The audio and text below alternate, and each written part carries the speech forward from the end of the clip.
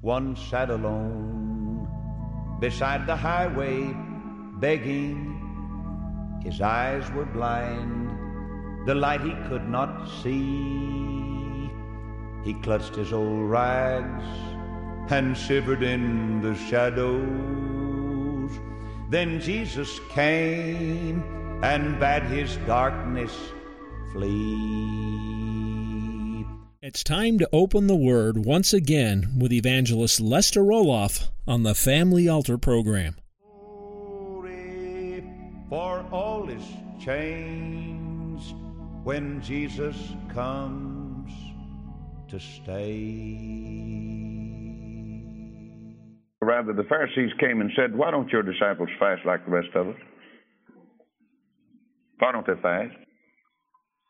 And Jesus said, "Well, the bridegroom's here. When the bridegroom's here, you have a feast, not a fast." He said, we're feasting, not fasting.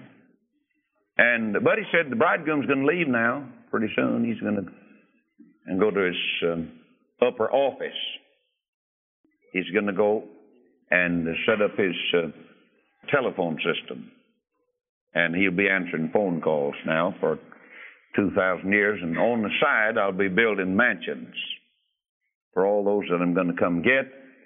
While I'm away, I'm going to send you somebody to help you. I'm not going to leave you orphanous.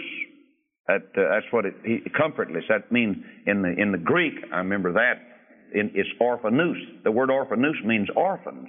He said, I'm not going to leave you a bunch of little orphans. He said, I'm going to send you another comforter. Another comforter. The Holy Spirit does not have a physical body.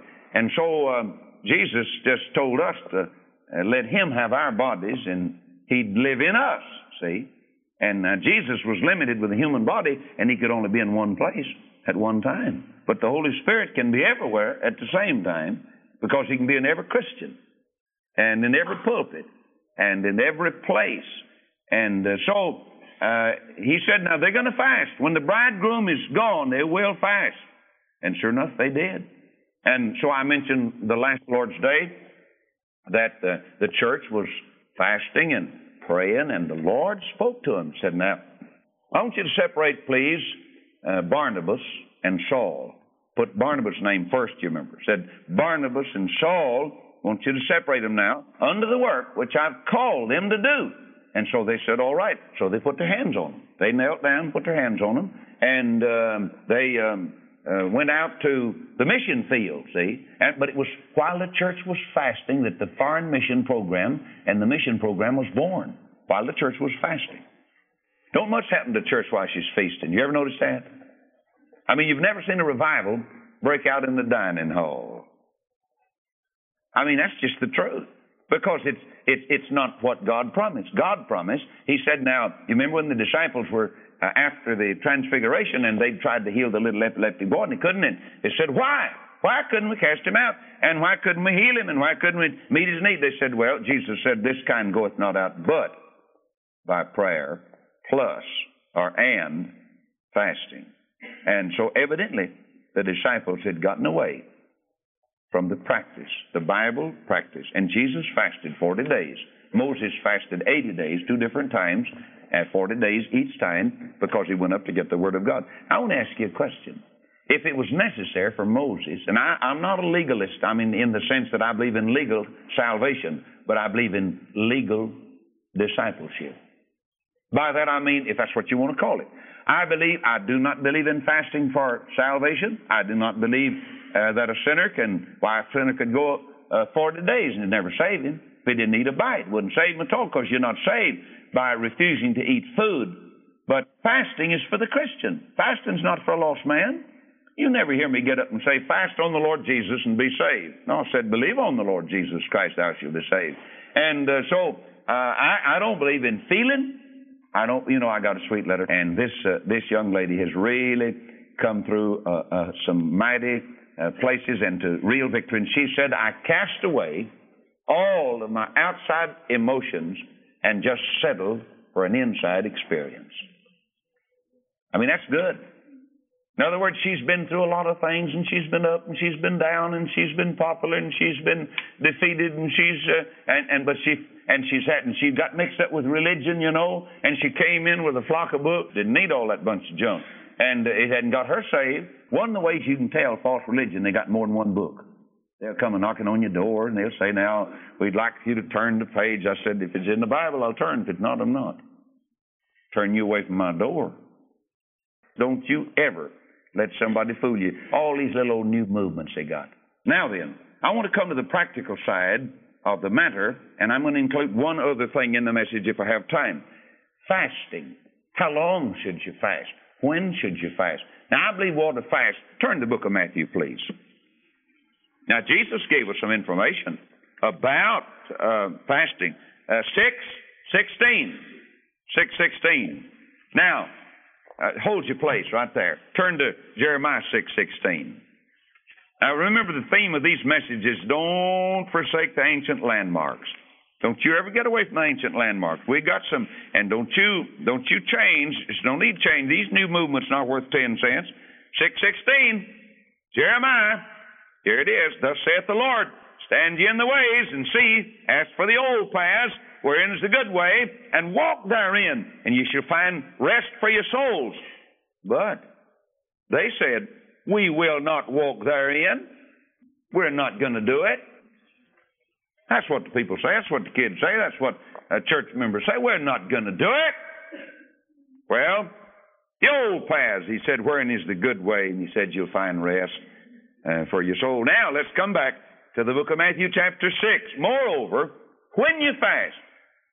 He didn't say if you fast. He said when you fast. He took it for granted they was going to fast.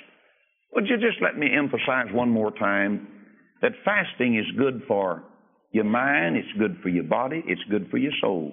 I don't know of anything that can just help your soul, mind, and body like fasting can, because it's a scriptural doctrine. Why, Mother Nature could heal your body through fasting. She could heal your mind through fasting. And she could sure give you spiritual power, because you would have time to go what? Read the Bible and pray. And to be alone with the Lord and just say to the flesh, I'm not going to feed you. I don't care how much you growl. I don't care how much you holler. I don't care how empty you get. You're not going to get it. Old stomach's always saying, when do we eat? What are we going to eat? I mean, bring me some coffee. I mean, give me a Coke. I mean, give me something. I mean, just anything. I mean, ain't that the flesh for you? Boy, the spiritual man said, sit down. You're not going to get it. Flesh go off and pout. That's right. Flesh it make a slave out of you. Average person, you take grown people, they act like a bunch of little kids. They do. They act just like little kids. I mean, I don't see how people could be 40 and 50 and 60 years old and just like a bunch of little moping, mulish babies. Slaves, just slaves. That's right. Oh, listen. In the 6th chapter, he said, when you fast, anoint thine. No. He said, be not as the hypocrites of a sad countenance, for they disfigure their faces, that they may appear unto men to fast. Verily I say unto you, they have their reward. They get a reward out of it, all right. Sure. Just like a fellow that goes off and prays, on the street corner, and he says a pretty prayer. He's been memorizing, for the last 3 months, and they said, oh, wasn't that a pretty prayer? Yeah, that is a pretty prayer. No, that's not it. He said they have their reward, but their reward came from men, and that's not much a reward. But thou, when thou fastest, anoint thine head and wash thy face, that thou appear not unto men to fast, but unto thy Father which is in secret, and thy Father which seeth in secret shall reward thee openly. Now I want to give some practical thoughts about fasting. Number one, I think we ought to fast regularly, not maybe in a particular day. It doesn't have to be Monday or Sunday. Of course, I'd say this, that the one day that people don't fast is Sunday. I mean, that's the day that the preacher eats the most and everybody eats the most, and that's when they go to church, isn't it? That's when they worship. I tell you the next time that they ought to fast, but they don't. That's during revival meeting. Oh, I want you to know that old preacher, bless his heart, they'll gorge him 2 or 3 times a day and give him coffee and donuts and pie after church at night. And so they wonder why he lost his voice on Thursday night before the meeting closed on Sunday. Well, I tell you, And that's it. I know I've been there. See, that's the reason, 20 years ago I drew the line. And I said, now, preacher, don't you book me for one meal. I'm not going anywhere to eat. And they understand it. They understand it. I said, you didn't call me over there to eat. You called me over there to preach. And I said, I'm coming to preach. And I said, what if the Lord put me on a fast for 2 or 3 days and I was all booked for meals? Well, that hurt old Sister, Tilly's feelings and Sister Millie and all the rest of them. Would they get mad? Well, I guess they would. They said, well, I've never been so hurt. So I went in the kitchen and worked all day, and I bought the best steaks and everything. And he never did even show up. He didn't even come to my house. Well, isn't that too bad? That's just one of the saddest things I've had. That just touches my heart. But it sure does protect my stomach, I know that. I'm not trying to be silly. I'm just saying preachers are just such slaves. Boy, they can sit and eat and talk and jabber and drink coffee and guzzle this and that and the other and then wonder. I tell you, the Bible hadn't changed any. It's just like it's always been. Just like it's always been. And I'm certainly not talking about fasting for any recognition of the fact that you're on a fast. It's none of anybody's business except you and the Lord. That's what he said right there. He said, just like you pray. And he said, now you get in that closet and you close that door. You don't have to get out on the street corner. I pray in the cafeteria or cafe. Of course, I haven't been in one and I don't know when, but if I go to a cafeteria, I'm going to say the blessing, but I'm not going to stand up in the chair and say, oh, y'all get quiet and pick and pray.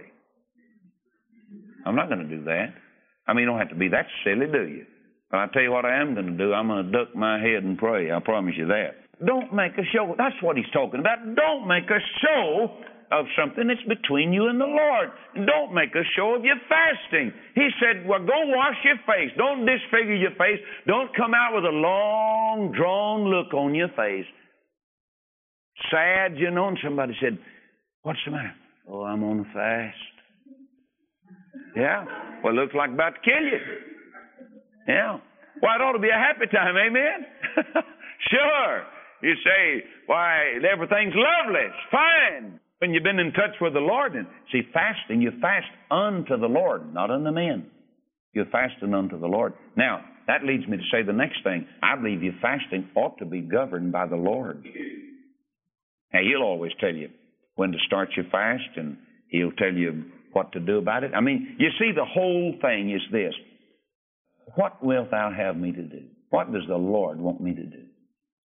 Now, you heard me say now that fasting is certainly in order when you go through a heavy burden, when you go through grief and trouble, and when you get real tired and come in so tired at night and the day's been so filled with burdens, and your body's just so worn out. Don't eat.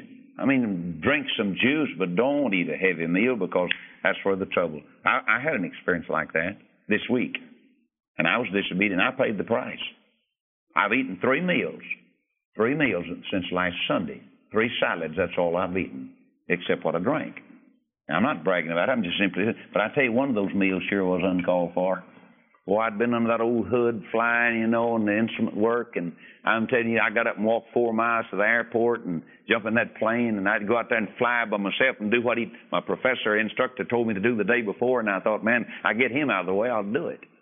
But I hadn't had to look for me. I was on radar, and I had the radar deal on, so forth, and I called up approach control, and I said, you kind of watch out for me now, because I'm flying out here to the Petersburg intersection, and I'm going to do some holding patterns, And I get up there and just circle around. You got to come right down that deal, because if you come into a busy airport, they may stack you 10 high, 15. You may be there an hour just circling. They say you stay right there. See, there'll be one up yonder and one here and one here and one here and one here and one here and on down. And they put me in a slot. See, if you go in New York, did you know you got to let New York know before you ever leave Dallas, Texas, so they'll fix a slot for you. Think about that. You got to come in right. If you don't, you'll foul the whole works up, see? And all those fellas up there, big old jets up there circling around, loaded with passengers, you know, and that little old plane of mine down there circling around, and one right up above me and one right under me, and all that. Man, I tell you, I'm glad I'm a Christian. And but anyhow, there you are. And but I came in, and my instructor, he came out and said, "Well, you ready to fly?" I said, "Oh, I'd flown 2 hours," but he said, I said, "I'm ready." So we flew that morning, and we came in and did a little ground school, and we went back out in the afternoon, and we flew some more, and then we came back, and I said, "I want you to make an IFR trip. You got to file a flight plan," and he gave me this stuff, you know, and said, "You got to figure out from here to Childress, and you got to go back to Amarillo, and then you got to go down Plainview and into Lubbock," and he said, "There it is. That's pencils." I said, "Now, figure it out. You got to figure out the wind correction. You got to figure all that stuff out." Man, I tell you, just a lot of stuff, you know. All I wanted to do is just go down the middle of the road and get on over there. But you got a lot of things to figure out, see? And so I said, all right. So I got it all figured out. And so he was hungry, and I fixed him a big salad, and I ate with him. Boy, listen. Mother Nature said, "Don't you do that. You're not really hungry." I said, "Yeah, but I haven't eaten all day." Yeah, she said, "No, what cares? I mean, you all right? You're feeling pretty good. I mean, so you know what I did? I did just like most of you chipmunks do. I ate. I just ate. I ate that salad, and boy, ordinarily it would have been just tremendous. I mean, you know, had everything in it: avocados and tomatoes and lettuce and sunflower seeds, you know. And I mean, I had it all in there. I mean, just so fine. And I looked at that and I thought, man, I haven't eaten. I better, you know. That's what a lot of time the world, old flesh, say, "Boy, you're going to get too weak, you know. You better eat now." And I said, okay. So I gave him most of it. I ate. And I want you to know, Mother Nature said, "I'm going to penalize you for this." Boy, and all of a sudden I began, not that I was nauseated, but I mean, the stomach was, and I was miserable. And I nearly backed out. I got out the airport. I said, "Brother," and I never have indigestion, but I had it. And I suffered for a while. And I said, "Lord, I promise you this. I'll listen to Mother Nature next time. Just eating in order to keep from getting hungry. I would have gone on without that." But I made the round, came back. Now, you've been in the same fix. Now, I ought to have fasted, see. Why? I was too tired. I mean, I was so weary. I woke up that morning at 3 o'clock in the morning. And I tell you, I've dreamed about flying, and I've been going down the ILS, and I'm telling you, everything in the world. So when you get like that, you better learn to do without food. That's right. A lot of times you little girls, you have one of these little nervous upset fits. You say, well, just don't eat. Your body's not going to do anything with it. That's the time to fast. That's one of the times to fast. And now then, another time to fast is when you need God's presence and power. You face maybe some difficult decisions and burdens, and He just wants you to fast and pray and just take the time. I really do. And I'm on the radio. I wish I had 100,000 people out across Radio Land that knew how to pray and fast. I wish we did. If we knew how to pray and fast, you talk about God's blessings. You talk about the presence of the Lord. You talk about provisions. Why, we could pray down millions of dollars, but more than that, we'll pray down millions of souls if we had people that had the power of God. Now, you say, how long shall I fast, and what shall I eat when I quit fasting? Now, a lot of people, they look forward to eating again, and they say, well, the thing I enjoy about fasting is because I get so hungry, I just can hold so much when I get there. That's the dangerous part of it right there. That's the silly part of it right there. I'll guarantee you it is. You fast a day, and then you eat enough for 2 days, and that's not it at all. No, sir. And now, fasting has been criticized because it's a Bible doctrine. Anything, salvation by grace, is a controversial doctrine. Baptism by immersion is a controversial doctrine. But fasting is hated and despised because it's in the book. It's God's plan for God's people, and God's people ought to learn to be obedient. And so I'd say this, it's been criticized. You heard, maybe somebody got a big write-up in the paper.